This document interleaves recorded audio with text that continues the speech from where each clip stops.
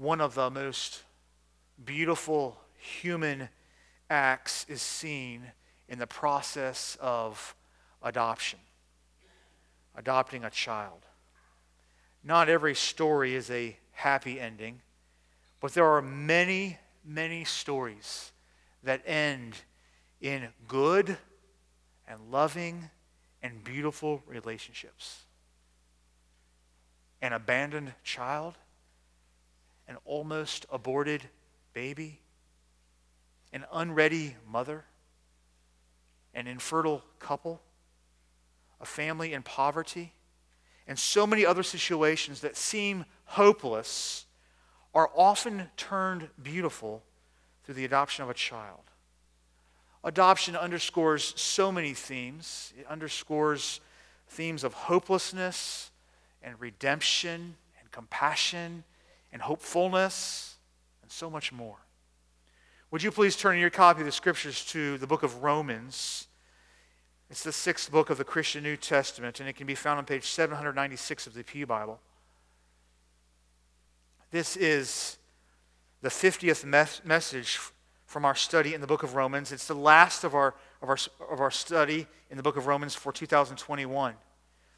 Romans is a book that unfolds some of the many facets of the undeserved, the unmatched, and the unstoppable gospel of Jesus Christ. It's a book that teaches that the gospel is the power of God to salvation. It's a book that teaches that the gospel is a matter of being justified by God, not by our works. And the gospel assures us of our standing with God. In fact, that's the section that we are in right now, chapters 5 through 8, where we read of and we study and we understand the assurance of the gospel of Jesus Christ. Would you please follow along as I read from God's Word from Romans chapter 8. I'm going to begin at the very beginning of the chapter. There is therefore now no condemnation to them which are in Christ Jesus, who walk not after the flesh, but after the Spirit. For the law of the Spirit of life in Christ Jesus hath made me free from the law of sin and death. For what the law could not do, in that it was weakened through the flesh, God sending his own Son in the likeness of sinful flesh, and for sin condemned sin in the flesh, that the righteousness of the law might be fulfilled in us, who walk not after the flesh, but after the Spirit. For they that are after the flesh do mind the things of the flesh, but they that are after the Spirit, the things of the Spirit. For to be carnally minded is death, but to be spiritually minded is life and peace. Because the carnal mind is enmity against God, for it is not subject to the law of God, neither indeed can be. So then they that are in the flesh cannot please God. But you are not in the flesh, but in the Spirit, if so be that the Spirit of God dwells in you. Now if any man have not the Spirit of Christ, he is none of his, or he does not belong to Christ. Verse 10. And if Christ be in you, the body is dead because of sin, but the Spirit is life because of righteousness. But the Spirit of him that raised up Jesus from the dead dwells in you. He that raised Christ from the dead shall also quicken or make alive your mortal bodies by his Spirit that dwells in you. Therefore, brethren, we are debtors not to the flesh to live after the flesh, for if you live after the flesh, you shall die. But if through the Spirit you do mortify the deeds of the body, you shall live. For as many as are led by the Spirit of God, they are the sons of God. For ye have not received the spirit of bondage again to fear, but ye have received the Spirit of adoption, whereby we cry, Abba, Father. The Spirit itself, or the Spirit, more accurately, himself, bears witness with our spirits that we are the children of God. And if children, then heirs, heirs of God, and joint heirs with Christ, if so be that we suffer with him, that we may be also glorified together.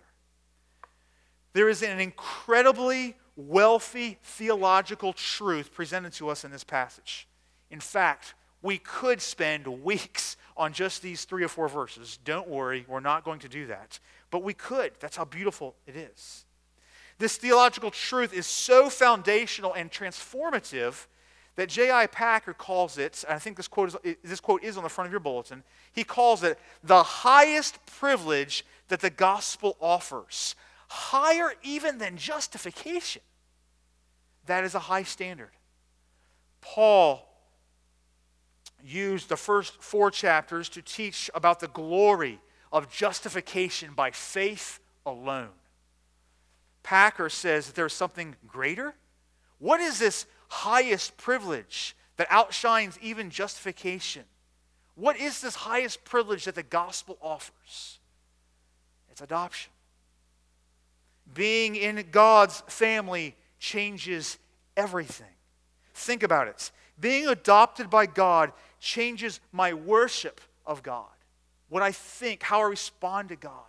Being adopted, being part of God's family, it changes how I do battle against the remaining sin while I'm still continuing on this earthly journey.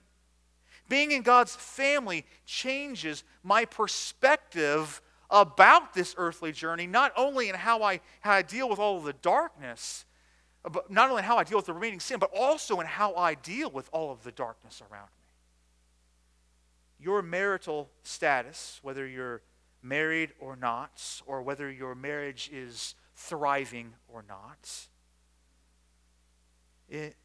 your being a parent or not being a parent, having children or not having children, having a thriving relationship with your kids or not having a thriving relationship with your kids, none of those relationships, or any other relationship that you could point to in this journey, none of those relationships are most important. The most important relationship that you have is being a child of God. It makes all of the difference for this life and the next. Christian, for us, increased worship of God, encouragement in the despairing times of this earthly journey, godly obedience, those are just some of the blessings that result from an understanding of what it means to be God's child. Friend, if you've gathered with us this morning and you're not God's child, you have not been born again, you've never placed your faith in Jesus, you really just don't know what you are missing. It's a glorious experience that offers hope in the face of anything difficult that you could possibly face in this life. These few verses in Romans, we're just going to be here briefly this morning. We may come back to it again after the new year. But these few verses teach us about the spirit of adoption. First, we learn that the Spirit's leading identifies the children of God. Look at verse 14. For as many as are led by the Spirit of God, they are the sons of God.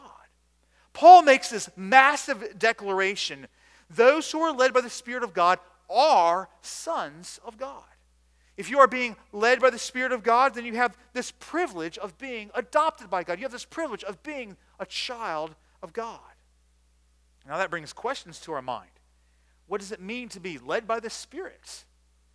Well, let's remember the context. Paul is talking to the church. He's talking to believers. And we read it in verses 12 and 13. Those verses taught us that we owe nothing to the flesh. Rather, we are debtors to mercy. And that we are to put to death the deeds of the flesh. So precisely because we are now in Christ, we have new affections, we have new desires, we have new ways in which we want to live. So we understand, remember the helpless cry from Paul in the end of chapter 7, wretched man that I am, who will deliver me from this body of death? Well, we understand that, and that resonates with us because we have the Spirit of God in us, leading us. We have new affections. Those are the Spirit's leadings in our life. That's what Paul is talking about here when he says those who are led by the Spirit of God. It's an if-then situation. If you are led by the Spirit of God, then you are sons of God. You are children of God. This harkens back to his assertion earlier in Romans when he taught us that we were united to Christ both in his death and in his resurrection. And Paul is not the only New Testament writer to teach us about being God's children. John also wrote much about it. We read from the prologue of John's Gospel last Lord's Day. Listen to these two verses from John chapter 1. But as many as received him, to them he gave power to become the sons of God, even to them that believe on his name, which were born not of blood, nor of the will of the flesh, nor of the will of man, but of God. Sonship, being a child of God, is a gift of God's grace. I mean, it's not like any of us can claim that we put ourselves into God's family.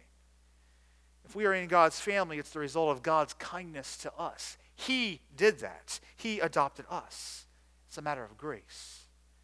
And then in 1 John chapter 3, we read of this kindness.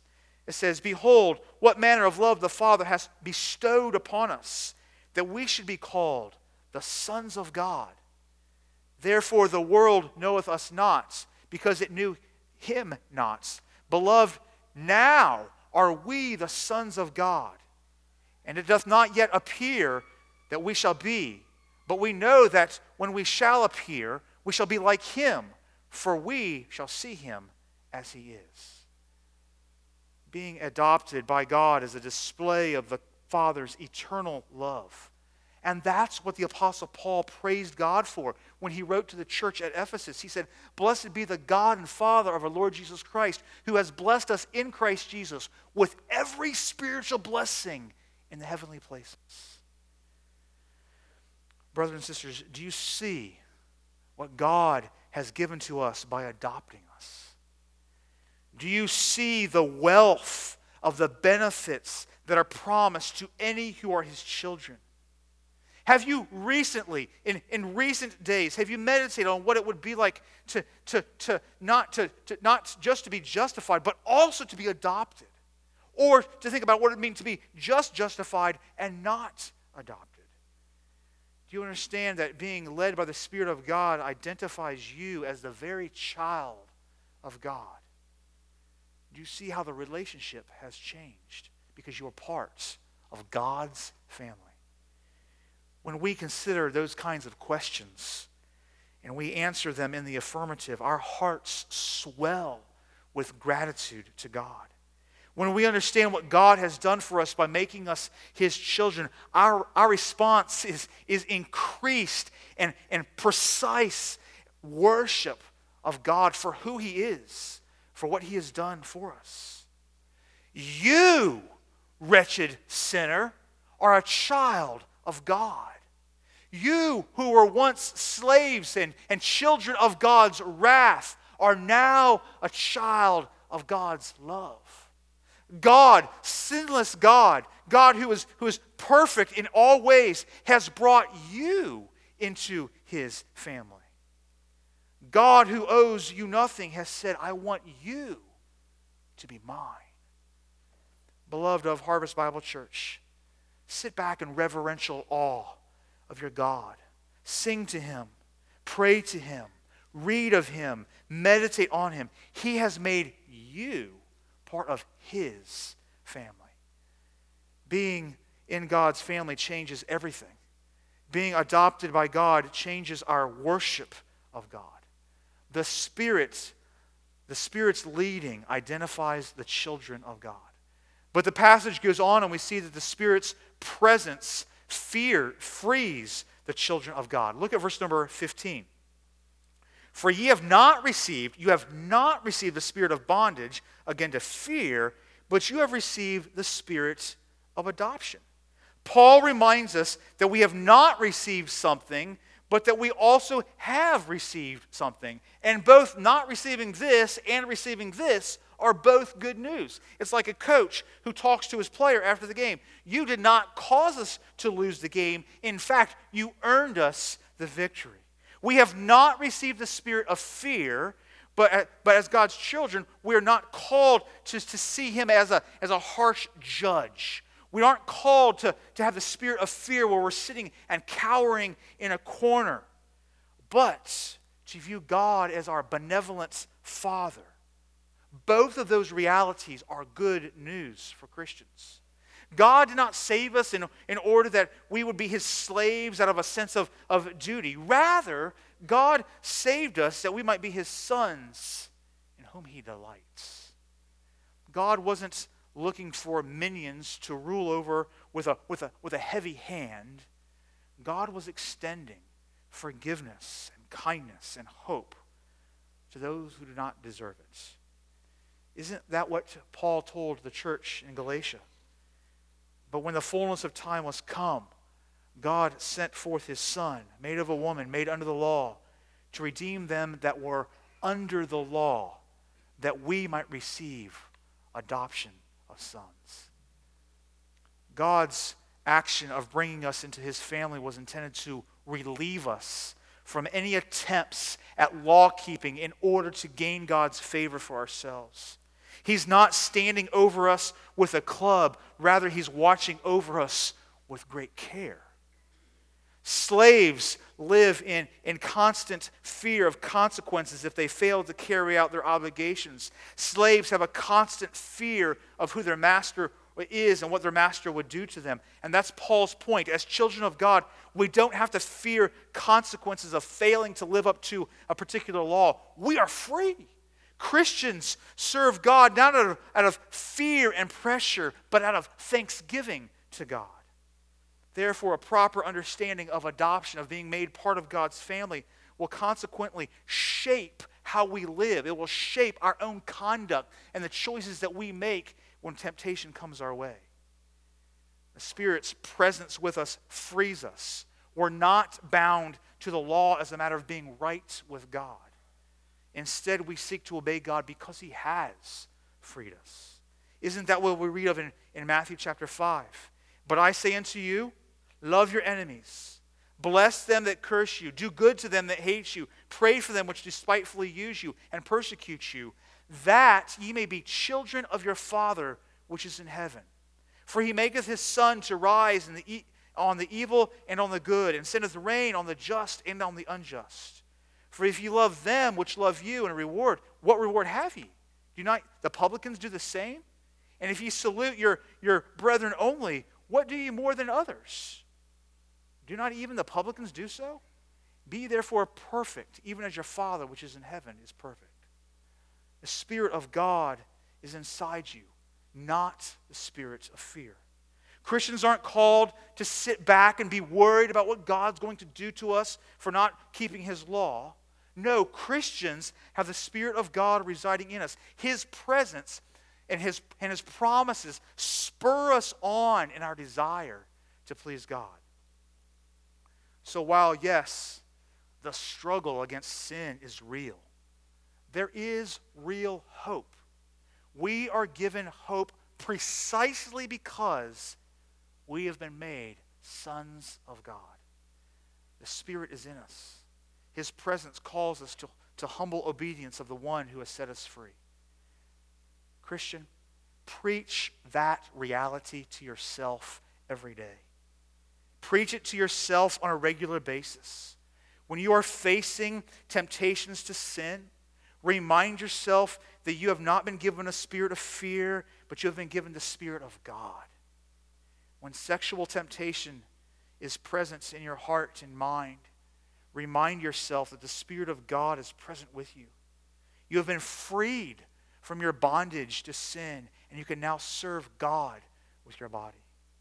When your heart becomes so discouraged at your failure because you have sinned over and over and over, when your heart becomes so discouraged about your sin, remind yourself that God does not rejoice in your failure. God is not ready to pounce on you because of your sinful choices. Rather, he stands ready to forgive because of Christ's shed blood on the cross. God is not grudging in his forgiveness. He delights to offer forgiveness. He is merciful and he is tenderhearted and he is kind. And Jesus looked on his son and he said, this is my son. He is well-pleasing to me. And God looks on you, if you are his child, and he sees you as well-pleasing in his sight.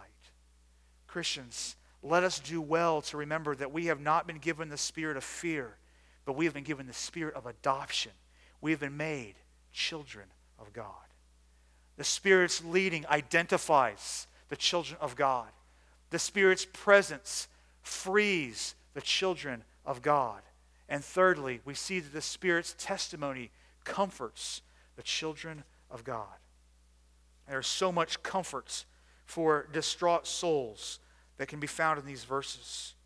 Christian, let not your hearts be troubled. Listen to this truth again. Verse 15, for you have not received the spirit of bondage, again to fear, but you have received the spirit of adoption, whereby we cry, Abba, Father.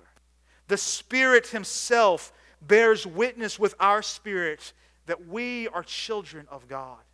Adoption means that a Christian is the recipient of his fatherly care. We can pray confidently, knowing that it is our Father who hears us. And it is our Father who is able to do all things. That's why we can come boldly. That's why we can pray confidently, because of who we are praying to. Adoption includes the Father's goodwill for his children. We often talk about the legality and how the word justification it carries legal terms, and it's being declared righteous. God declared us to be righteous, and that's a glorious truth, and that's a reality. But there's even more. Packer, in his book, Knowing God, he says it this way: adoption is a family idea, conceived in terms of love and viewing God as Father. He says, in adoption, God takes us into his family and fellowship. He establishes us as his children. Closeness, affection, and generosity are at the hearts of the relationship. And then Packer says this: to be right with God the judge is a great thing, justification.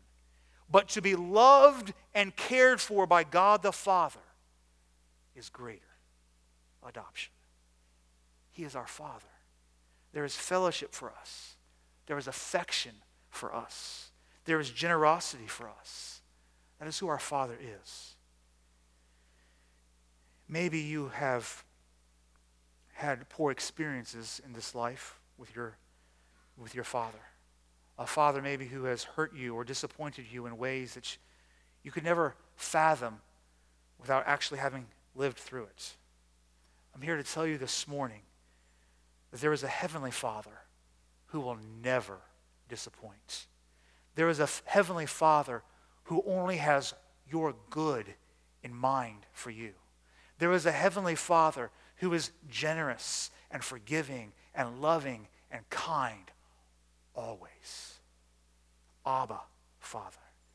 No matter how dark the situation in your life seems today, no matter how many relationships you've messed up or how many relationships you've not had that you wish you've had, no matter what sickness has riddled your body, no matter any earthly circumstance that hurts, you can be comforted with the reality that you have a Father in heaven who has loved you infinitely.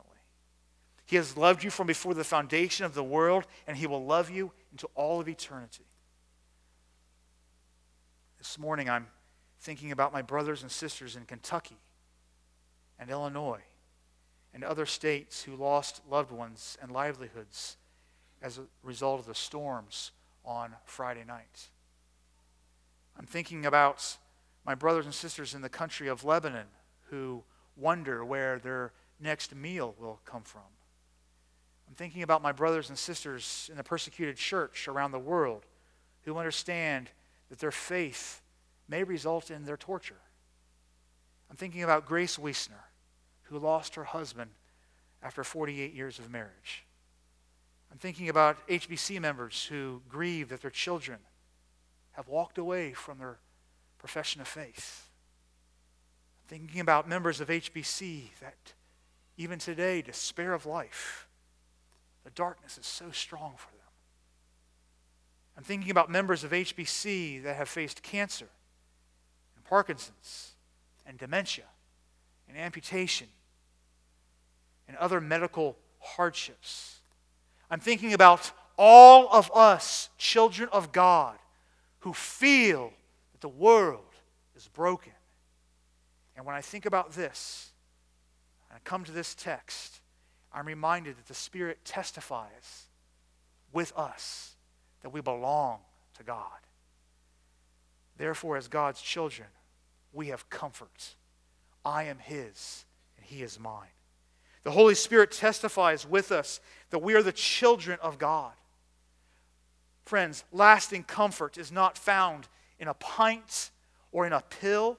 Lasting comfort is not found in the physical pleasures of food or of sex. Lasting comfort is not found in the success of career or a mass of cash. Lasting comfort is found only in the God of all comforts. The Spirit of adoption bears witness with our spirits that we are the children of God. God longs for us to come to Him. We have fellowship with the Father. We have been reconciled to God Almighty. He is our Father. We have the Spirit of the Father in us, testifying that we belong to God. And that is comfort that lasts. So whatever your sorrow is this Lord's Day morning, be comforted with the reality that if you are God's child, the Spirit resides in you. That if you are God's child, you have all of the benefits that were yielded to Christ. You are God's child. Being in God's family changes everything. Being adopted by God changes my worship of God. It changes my fight against the remaining sin while I continue this journey. And it changes my perspective as I see the darkness and the hardships and the sorrow of this world. I'd like to close this morning by asking some questions of reflection that I found in Packer's book on knowing God and his chapter on adoption. Ask yourself these questions this morning. Do you value your adoption? Do you remind yourself of the privilege it is to be God's child? Do you treat God as your heavenly Father, loving, honoring, and obey Him? Do you think about how close He is to you, how completely He understands you, and how much He cares for you? Harvest Bible Church, let's be reminded of the high privilege it is to be children of God. May our worship increase as His Spirit leads us. May our fight with sin, our flight away from sin, increase as His Spirit lives in us. And may our comfort in this life increase as His Spirit testifies of us. Let's pray.